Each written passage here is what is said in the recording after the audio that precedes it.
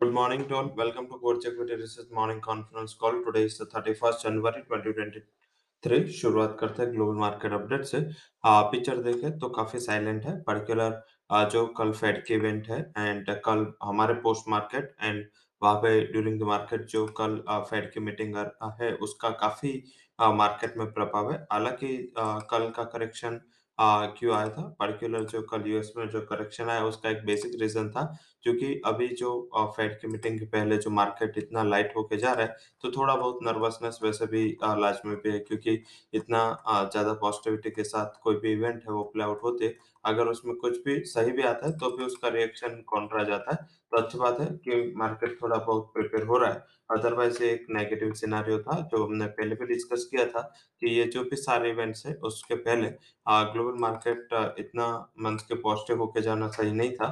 And particular इस हिसाब से थोड़ा बहुत अनवाइंडिंग आया है। हालाँकि एशियन मार्केट में इतना ज़्यादा कुछ नर्वसनेस नहीं, उसका बेसिक रीज़न है कि एफआईज़ का बड़ा फ्लो वहाँ पे जा रहा है। In particular countries like India है, ब्राज़ील है, जो भी लास्ट ईयर के परफॉर्मेंस थे इंक्लूडिंग टर्की, वहाँ से जो पैसा है, वो थोड़ा बहुत शिफ्ट होके जहाँ पे थोड़े बहुत प्रॉब्लम्स और इस हिसाब से कंट्रीज़ थोड़े प्रॉब्लम में रहे थे including Korea, Taiwan, China.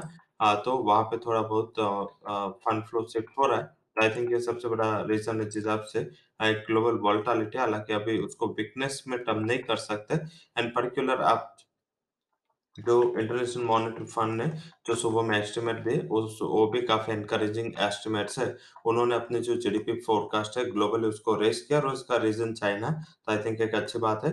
But उसके सामने उन्होंने इन्फ्लेशन का फोरकास्ट भी कट किया है, तो आई थिंक ये एक सही बात है। दोनों साइड पॉजिटिविटी माननी चाहिए क्योंकि इन्फ्लेशन का फोरकास्ट कट करना और उसके सामने जीडीपी की फोरकास्ट रेज़ करना एक डबल पॉजिटिव सिचुएशन जिसको हम मान सकते हैं। तो पर्टिकुलर ये भी एक सिनेरियो है एंड पर्टिकुलर उसका भी मानना है कि जो सेंट्रल बैंकर्स की पॉलिसी है उसमें कुछ सॉफ्टनेस होगी, जैसे इन्फ्लेशन अपने पीक से नीचे आएगा। तो आई थिंक मार्केट का जो टोटल फोकस है इंटरनेशनल मार्केट का इसके ऊपर है। डोमेस्टिक मार्केट का जो टोटल फोकस है वो आज से हमारे बजट एंड इकोनॉमिक सर्वे पे होगा। इकोनॉमिक सर्वे में आज जिस हिसाब से 2 फिगर ज़्यादातर ध्यान में रखने हैं आपको, एक इन्फ्लेशन फोरकास्ट, जीडीपी फोरकास्ट। पहले क्या था कि ये इकोनॉमिक सर्वे काफ़ी इम्पोर्टेंट इस हिसाब से था क्योंकि इसमें फिस्कल डेफिसिट के नंबर्स आ जाते थे। बट अभी जो फिस्कल डेफिसिट के नंबर जो फाइनेंस मिनिस्टर अनाउंस करते हैं, वो बजट के साथ अनाउंस करते हैं, तो इतना ज़्यादा इम्पोर्टेंस इकोनॉमिक सर्वे का नहीं रह जाता क्योंकि ये डेटा काफ़ी इम्पोर्टेंट है जो काफ़ी एफआईज़ के लिए, काफ़ी डोमेस्टिक फंड के लिए ट्रिगर होता है एंड सारे जो fiscal discipline and fiscal consolidation का जो माहौल है, वो सारा देखना चाहते हैं। तो आई थिंक ये सबसे बड़ा इम्पोर्टेंट फैक्टर होता अगर इसमें ये आज पेश होता। हालाँकि अभी जो मार्केट की एस्टिमेट है कि हमारा जो जीडीपी ग्रोथ फोरकास्ट है, उसमें nominal GDP growth forecast around 11% as well as real growth forecast 6.5% होना चाहिए और जो आईएमएफ का मॉर्निंग में रिपोर्ट पे आया है, उन्होंने इंडियन जीडीपी का फोरकास्ट 6.8% रखा है। तो जो भी मीन्स के बड़े हाउसेस है या जो भी बड़े अ, इंटरनेशनल एजेंसीज़ है या गवर्नमेंट हो या आरबीआई हो या कोई भी मीन्स के एजेंसी उसका सारे का जो इंडिया का जीडीपी ग्रोथ फोरकास्ट है, वो इन बिटवीन 6.2 से लेके 6.8 तक है। तो आई थिंक एक अच्छा सिनेरियो माना जाएगा क्योंकि ये अभी मीन्स के कोई इतना वोलेटिलिटी नहीं है, सबका एक ही राय है कि इसने ये ही रेंज में इंडियन जीडीपी ग्रोथ फोरकास्ट रहेगी। तो आई थिंक इसके ऊपर फोकस करना है, कल बजट अनाउंस होना है, इसके ऊपर मार्केट का फोकस रहेगा। प्री बजट एक्टिविटीज वैसे भी 1 महीने से स्टार्ट है एंड आज थोड़ा बहुत इसमें इज़ाफ़ा देखने को मिलेगा। जहाँ सेक्टर में एक्सपेक्टेशंस है एंड पॉजिटिव साइड एक्सपेक्टेशंस है, वहाँ पे अच्छा फोकस रहेगा।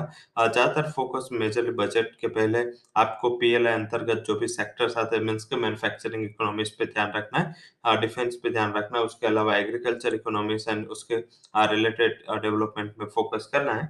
डायरेक्ट टैक्स में कोई बदलाव की उम्मीद अभी मार्केट नहीं कर रहा, बट वो सही होगा अगर गवर्नमेंट एटीसी की लिमिट 1.5 से लेके 2 या ढाई कर दे, तो गवर्नमेंट के लिए as well as country as a whole, economy as a whole ये काफ़ी बड़ा फ़ायदा होगा।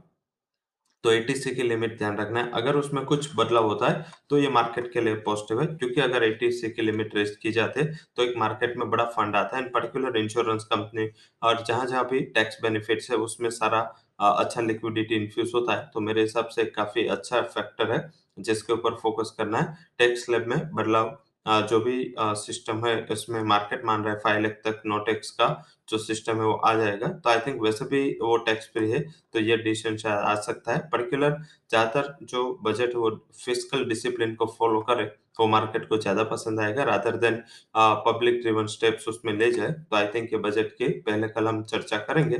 बट यस आज चर्चा करना ज़रूरी था क्योंकि आज बजट के पहले की पोज़ीशंस बनेगी, तो इस हिसाब से सारे सेक्टर्स है जिसको आपको फ़ोकस में रखना है। एंड शायद लग रहा है कि स्टील के ऊपर जो ड्यूटी डाली थी, अगर इसमें कुछ परिवर्तन आता है, तो आई थिंक ये काफ़ी बड़ा रिलीफ होगा मेटल स्टील कंपनियों के लिए। जो एक्सपोर्ट ड्यूटी अगर हटा दे गवर्नमेंट, तो आई थिंक एक अच्छा सिनेरियो होगा। आज वैसे देखें तो आज एंड कल बजट एंड इकोनॉमिक सर्वे के अलावा भी इवेंट काफ़ी है। आज के इवेंट्स की चर्चा कर लेते हैं, जिसमें चाइना का मैन्युफैक्चरिंग इनलाइन है। अभी क्या डेटा आना है? अभी यूरो के German retail sales and GDP के नंबर्स आ जाने हैं। इंडिया के कोर इंफ्रा आउटपुट साथ में सबसे ज़्यादा इम्पोर्टेंस रहेगा, वो रहेगा यूएस का कंज्यूमर कॉन्फिडेंस डेटा, वो 8:30 बजे इवनिंग आएगा। तो आई थिंक ये सारे डेटा है जिसके ऊपर मार्केट फोकस करना चाहेगा। कल काफ़ी डेटा हेवी डे है in terms of economic data, in terms of budget, Fed की पॉलिसी।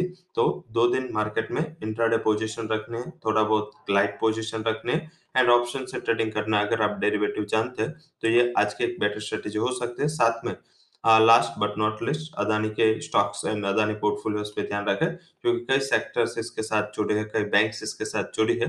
तो अगर जो कल लेट इवनिंग न्यूज़ निकल के आए कि मीन्स आईएचसी मीन जो एक अबू धाबी बेस्ड कंपनी है, वो अदानी के एफपीओ में $400 मिलियन अरे उसमें इन्वेस्ट करेगी। बट ये फिर भी 3% भरा है, ये 16% होता है, 19% होगा। ये एफपीओ को सक्सेस करने के लिए 90% से ज़्यादा टोटल सब्सक्रिप्शन चाहिए। तो आई थिंक अगर ये होगा, तो आई थिंक अदानी का ये एफपीओ सक्सेस होगा। हालाँकि प्राइस भी काफ़ी इम्पोर्टेंट है, कौन सा प्राइस पे अलॉटमेंट होता है। आज इवनिंग या कल अदानी एंटरप्राइज का बोर्ड मिलेगा और ये डिसीजन करेगा प्राइस के ऊपर। ये भी काफ़ी इम्पोर्टेंट डिसीजन है। एंड अदानी में दूसरा है कि उसके जो 3 स्टॉक है, Adani total gas, trans and green, जिसकी सर्किट 20% से रिवर्स होकर 10% हुई है। तो इसके ऊपर ध्यान रखें और अदानी ग्रुप के मोमेंटम का असर sectoral as well as PSU banks के ऊपर, एनबीएफसीज़ के ऊपर होगा। तो वहाँ ध्यान रखें। आज सेक्टर वाइज़ हमें लग रहा है कि paint, oil marketing, PSU and select auto stock से जो पॉजिटिव फोकस में रह सकते हैं, वहीं pressure metal and oil upstream company में देखा जा सकता है। स्टॉक्स एंड न्यूज़ में पॉजिटिव साइड जहाँ पे न्यूज़ है वो UltraTech cement, SH Kelkar, case international, tech Mahindra, BPCL, IIFL finance इसके ऊपर जो न्यूज़ आए वो पॉजिटिव है। नेगेटिव साइड ट्राइडेंट साथ में Dhampur sugar, INOX leisure, Astec life इसके लिए नेगेटिव न्यूज़ है। सामने आरईसी, एमआरपीएल, लार्सन इसके नतीजे मिले-जुले, पर्टिकुलर लार्सन में एबिटा में थोड़ा लोअर साइड आया और काफ़ी स्टॉक चला भी है। तो इनिशियली मुनाफ़ा वसूली का प्रेशर शायद वो फेस करे। आज अर्निंग हेवी डे है। अर्निंग में आज इम्पोर्टेंट अर्निंग जिसमें ACC, century textile, Chola fin, coal India, GHCL, Godrej consumer product, Indian hotels, IOC, Jindal steel, MFSL, power grid, sun pharma, UPL, west life इसके तिमाही नतीजे आज अनाउंस होने हैं। इसके ऊपर फोकस करें। एस्टिमेट सारे हमने ग्रुप्स में डाल दिए जिसके ऊपर आपको फोकस करना है और वो हमने हम अभी जिस निफ्टी या एफ-एंडो की जो भी कंपनीज़ है उसके एस्टीमेट पे देते हैं, तो उसके ऊपर भी फोकस करें। Stocks and F and O bank category में अंबुजा सीमेंट अभी भी है। आज यूएस की जो मेजर कंपनीज़ है जहाँ पे अर्निंग आने वाले हैं, तो प्री मार्केट यूएस में Pfizer, McD, Caterpillar, general motors, UBS, MSCI इसकी प्री मार्केट अर्निंग है। Post market advance micro devices and Amgen के नंबर पोस्ट मार्केट आने, तो ये काफ़ी कंपनीज़ वहाँ भी अपने अर्निंग पोस्ट करेगी जिसका प्रभाव यूएस इक्विटीज़ पे होगा और इसका इनडायरेक्टली प्रभाव वर्ल्ड के मेजर मार्केट में होगा, तो ध्यान रखें। तो इतना हेवी डे है, तो रिकमेंडेशंस काफ़ी इम्पोर्टेंट हो जाएगी। तो फंड हाउसेस के रिकमेंडेशन में CMS info, fusion micro, SRF, Nippon AMC, tech Mahindra के ऊपर फंड हाउसेस की जो राय है आई है वो पॉजिटिव है। नेगेटिव लोरस लैब जहाँ पे जेफरीज ने अपना टारगेट कट किया है और हमारे जो रिकमेंडेशंस है ऑप्शन साइड से, जिसमें हिंद पेट्रो का 230 के स्ट्राइक का कॉल ऑप्शन हम बाय दे रहे हैं 10 के करीब, 720 का स्टॉप लॉस रिकमेंड कर रहा है, 1850 का टारगेट एंड टाटा मोटर का 450 के स्ट्राइक का कॉल ऑप्शन 1180 पे बाय दे रहे हैं, 5 का स्टॉप लॉस, 21 का टारगेट है। ऑप्शंस में हम प्री ओपन में 17,700 का कॉल ऑप्शन बाय रिकमेंड कर रहे हैं, 70 के स्टॉप लॉस के साथ 242 would be target and Nifty bank का 40,500 का कॉल ऑप्शन बाय करें। 312 के स्टॉप लॉस के साथ 740 तक के ऑप्शन जा सकता है। तो आई थिंक ये हुआ आज का ऑप्शन रिकमेंडेशन। अब सीधा बात करते हैं कैश सेगमेंट में जो आज हम रिकमेंडेशन दे रहे हैं। पहला हाई कन्विक्शन कॉल है, वो है सीएमएस इन्फो सिस्टम, बाय करें 312 का टारगेट, 298 स्टॉप लॉस। सेकंड जो हाई कन्विक्शन रिकमेंडेशन आज के लिए रहेगा वो इंडिगो रहेगा, बाय करें 2120 टारगेट, 2051 स्टॉप लॉस। और थर्ड जो हाई कन्विक्शन रिकमेंडेशन है वो है मारुति, बाय करें 8,910 के टारगेट के लिए 8,740 के स्टॉप लॉस के साथ। So that's all recommendations from Coach Equity and Derivative Research. For disclaimer, can visit our website. Thank you all for joining conference.